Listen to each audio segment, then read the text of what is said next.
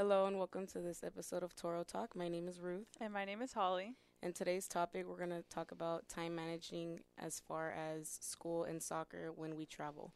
So for you, what do you do when it comes to homework, like when we have to go on our business trips? Okay, so I will do my homework and everything before we leave because honestly, I will not be able to do homework on the bus or the plane ride. And then once we get to the hotel, I'm like so relaxed. Like I don't want to do anything.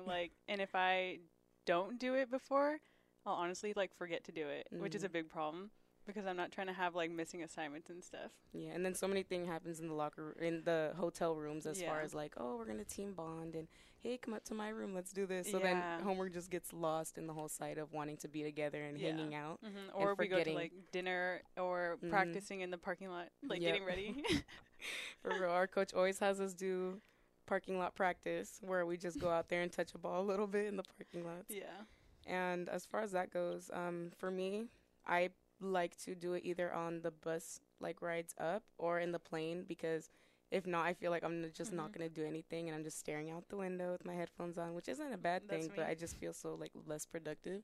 And then if I do it all ahead of time, I feel so cramped and I'm like, oh my God, I have to make sure I do this and this and this before we head out, because if not, I'm going to forget it, like you said.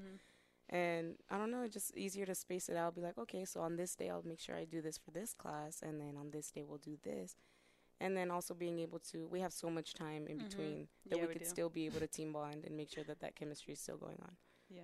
So I think another thing with time management with soccer and traveling is like, I feel like work too with your school work, and then like say if you're in a relationship or something, and then soccer.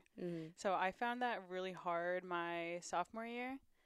Because I was working during school and then going to soccer and then having to fit in my homework too, which I thought was really hard. Yeah.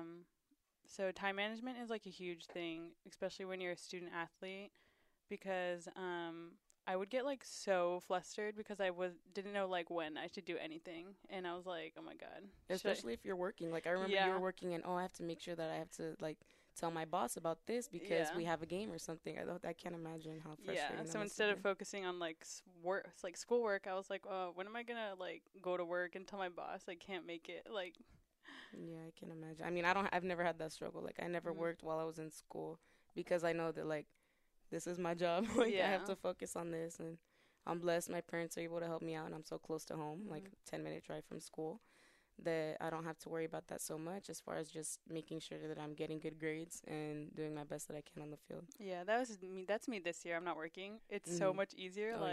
I mean, I'm only going to school Monday, Wednesday, but I feel like I have so much time to do all my homework and everything, and balancing soccer with school and like other outside relationships is like really easy this year. Yeah, especially with like work out of the way. Not saying that not working is the best. Like I just want to sit and chill. Like no, it helps you, so then you really focus on school and you can really get those grades, because at the end of the day, we're here to graduate. Yeah, and we're here to be able to make sure that we have a stable career in the future. Yeah, and we're already stressed with soccer and homework.